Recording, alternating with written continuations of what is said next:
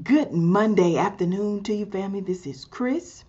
You are listening and or will be watching at a later date. Encouraging Your Spirit podcast, Monday devotionals. We are back. We've been on hiatus for vacation, work, travel, life and lifing. And today we're back with a brand new episode.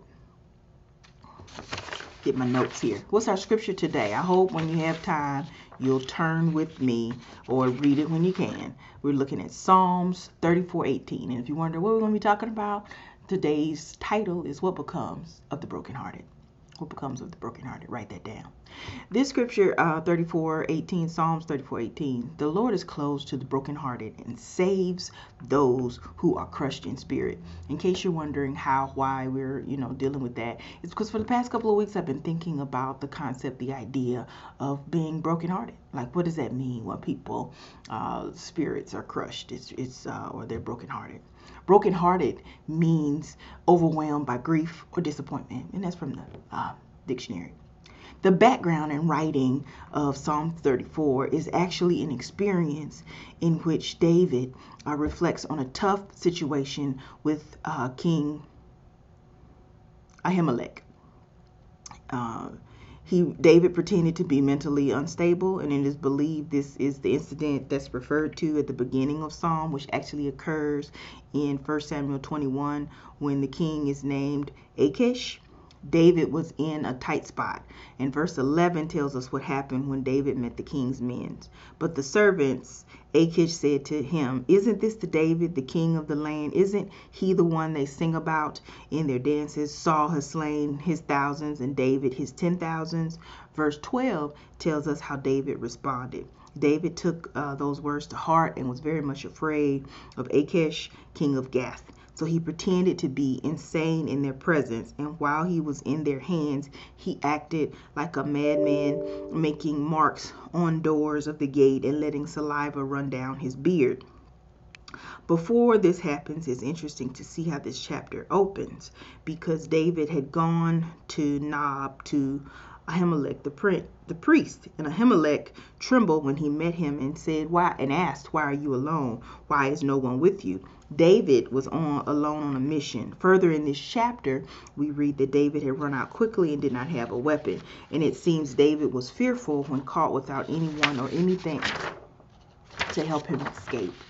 In this verse, and that was basically the background of the scripture, where it came from, who wrote it, what's the context, the who, what, where, when, and why is always important.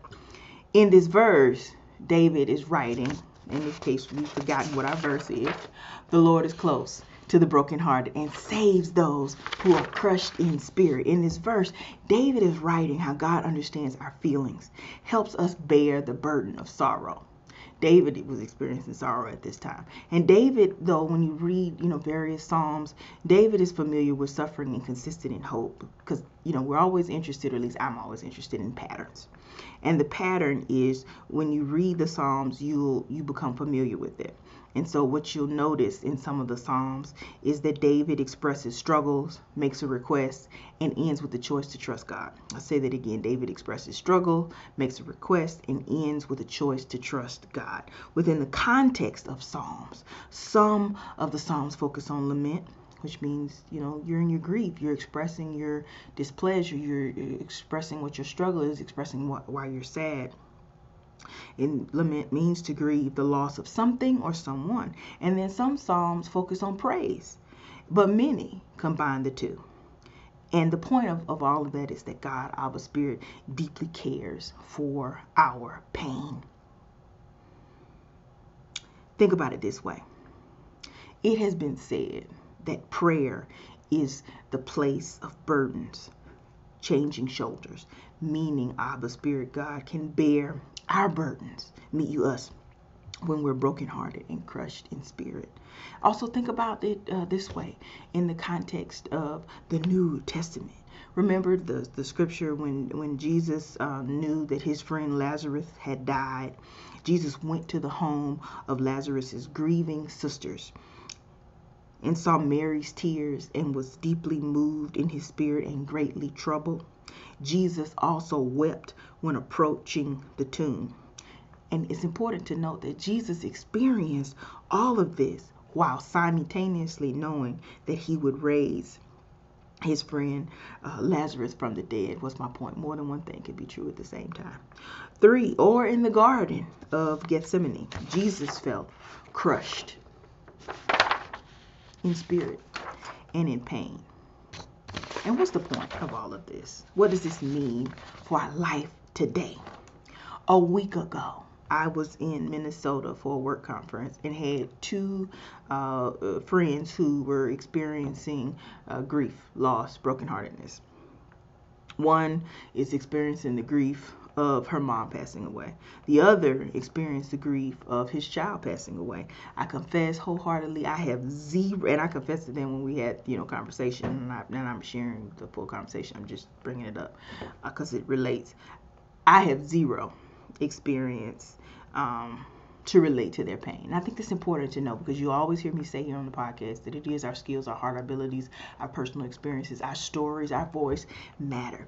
And yet I also think when we're thinking about our relationship to people and people open up to us or you know them or whatever, you're going to share some ideas. Sometimes it's not always helpful if you're sharing and you have zero knowledge of what they're experiencing. So me saying that, yes, it's true, I've lost people, the fact that it isn't the same people that they've lost matters. And it's also important to know that even if I had the grief, the loss, the steps, the things that I experience, it's not always apples to apples.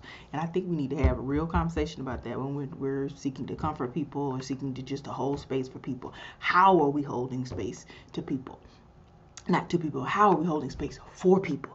That is equally important. I don't mean that level of importance in the sense of you saying that you use that as a reason, as justification not to reach out, not to be there. I'm just saying be cognizant of all of that in the background of when you're trying to be a friend, be of support. Think about those things. Why is that important? Because every single thing is a relational experience. The level of intimacy and interconnectedness can vary, but it's still a relationship. Note that. Write that down. Okay? So back to my point. So I was telling you I had zero current or past experiences to relate to their pain. I also know that the waves of grief and loss and disappointment are not universal. Yet it is also true that we all experience difficult seasons, loss, and grief in our life. These things, times, circumstances, experiences can make us feel like there's nothing left to give, like we are empty and dried out. It is also true that sometimes these experiences, the circumstances, the loss, the disappointment, it can be difficult to find experience encouragement, empowerment in these moments because loss, grief, mourning can be heavy and the pain in itself can be excruciating. And I personally remain uncertain if it's because grief comes in waves, or the length of time for mourning and grieving is varied. And I think it's unfair and not necessarily right, if we're going to use the word right, to say how long you get to grieve. Because if you're sad, you're sad. That's your feeling. If you're weighted down by grief, that's something that's real and valid. And I always wanted to say, I hold space and honor people's experiences, and it's valid. If that's what you feel, that's what you feel. I'm not going to try to talk you out of what it is that a person feels, and I don't think it's our place in the body of Christ or just in general in life when people say that's what they feel. Let's not try to say you don't feel that or try to hurry up and offer them some positivity, because in that action, while that might be well intentioned, sometimes it doesn't come across as meaningful or allowing connection. In many cases, doing that and trying to offer a quick positivity can shut down the sharing, or can make them feel like you're not even gonna allow me to get out what it is that I'm trying to say in this moment. And that's whatever people are experiencing. Just sharing out notes from the field. So ultimately, I think though what I'm trying to tell you today and what it means for our life is overwhelmingly, I believe and know wholeheartedly the Spirit of God sees our weary and worn selves, our broken-hearted selves, the self of us that is experiencing loss and displeasure and grief and disappointment. Yet what is also true in the moments and period is that God hears us and is near. And I think that in itself can be a challenge for us to really think about how near is God when I'm experiencing this level of grief, because our spirits are crushed. And because when our spirits are crushed and we're brokenhearted, sometimes we can also feel isolated and alone.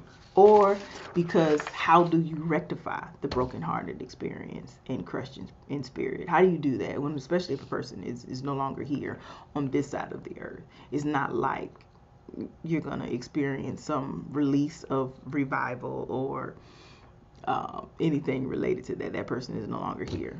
So what do you do in those cases? And I'm not saying this, or what do you do in those cases when it's not a loss of life, a loss of something, and that can't necessarily be resurrected? How do you deal with that? What does that mean? I think all of those things are valid in the experience of talking about the nearness of God, because sometimes we have this expectation that if I'm telling you that, Abba is near, that means resolution. And I think we have to expand our mind and our consciousness to really think about what resolution means and will look like and manifest itself when our spirits and our hearts are brokenhearted.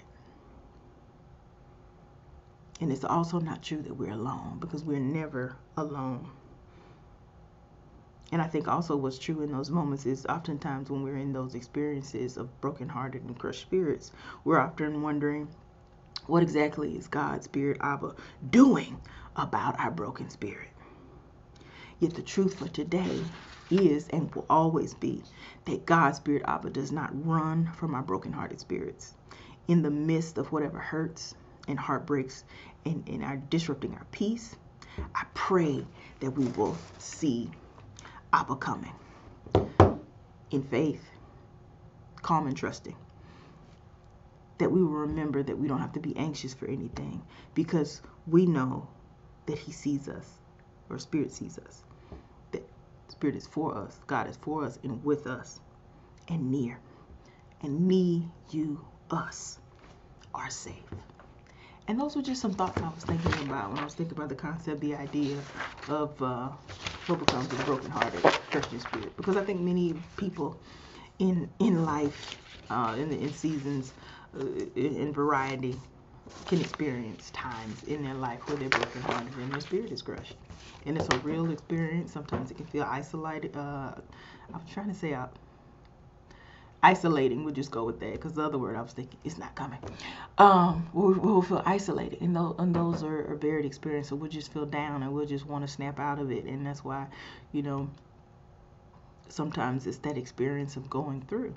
And I love it how, I think it's Lisa TerKeurst had said in one of her books, it's not supposed to be this way. She writes about how we can feel that God's presence is with us even when we can't feel it, because I think sometimes we try to rely heavily on our feelings, and if we don't feel it, then we say and that's why I often think, feelings are what they are. Just because you can't feel God doesn't mean that God isn't real, or that God isn't close, or that God isn't near. And I think we have to always think about those things, or just think about and hold space for people who are experiencing brokenhearted spirits and crushed. And the fact that loss and what loss means and how little loss looks and the time for healing in that process is varied from person to person.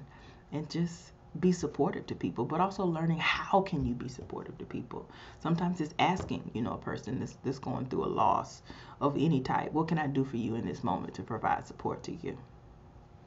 Because the answer to that will completely vary from person to person. It really depends on what they need and what they feel and what they're thinking in that moment. But you can still ask the question. You can still pray. You can still hold space for them. You can use the skills that you have, the kindness, the compassion, and the grace that you have to provide comfort. Yet in the terms of this scripture, we're talking about the Lord providing a balm, a soothing comfort. Yet the part that I'm talking about is what me, you, us, the people part in our relationship to others. If other people have confided in you, or you find out and you have some level of relationship with them, how you can soothe their mind, heart, and spirit. And I think it's two parts, personally. I think it's the part that Abba plays always in our life, but the other part is our interactions with other people. That's equally as important. And I just wanted you to think about those things. All right? That's what we have, what becomes of the brokenhearted. I hope something has been said that makes you reflect deeply, that gives you something to encourage your mind, your heart, and spirit, and that you know that you, me, us are never, never alone. Let's close with a word of prayer. Gracious God, we thank you for this day. We thank you for blessing us to see it. We pray for all of the people all over that may hear this podcast or not, or just period in the world that may be experiencing crushed spirit and brokenheartedness. We know that you're the God that hears us, that sees us, that delights in us. We ask that you provide comfort, strength, salve for their broken spirit, that you strengthen them, that you help us, your hands and your feet, those that we interact with, those that we know that are going through this experience, or however we find out about it, that you show us how to be of comfort, that you show us how to stand in the gap and to provide strength, balm, listening ear, love, support, hug, whatever is needed. Help us provide that and to be sensitive to the needs of others that are around us. We thank you for being faithful. We thank you for your mercy. We thank you for your grace. We thank you for your goodness. We thank you for your love that is infinite. In Jesus' name, amen. That's all I got. I hope, like I said, what it said today encourages, empowers, educates your mind, heart, and spirit. You be blessed. Thank you for taking time to tune in to Encouraging Your Spirit podcast. I'm your host, Chris. Peace. Y'all have a great day.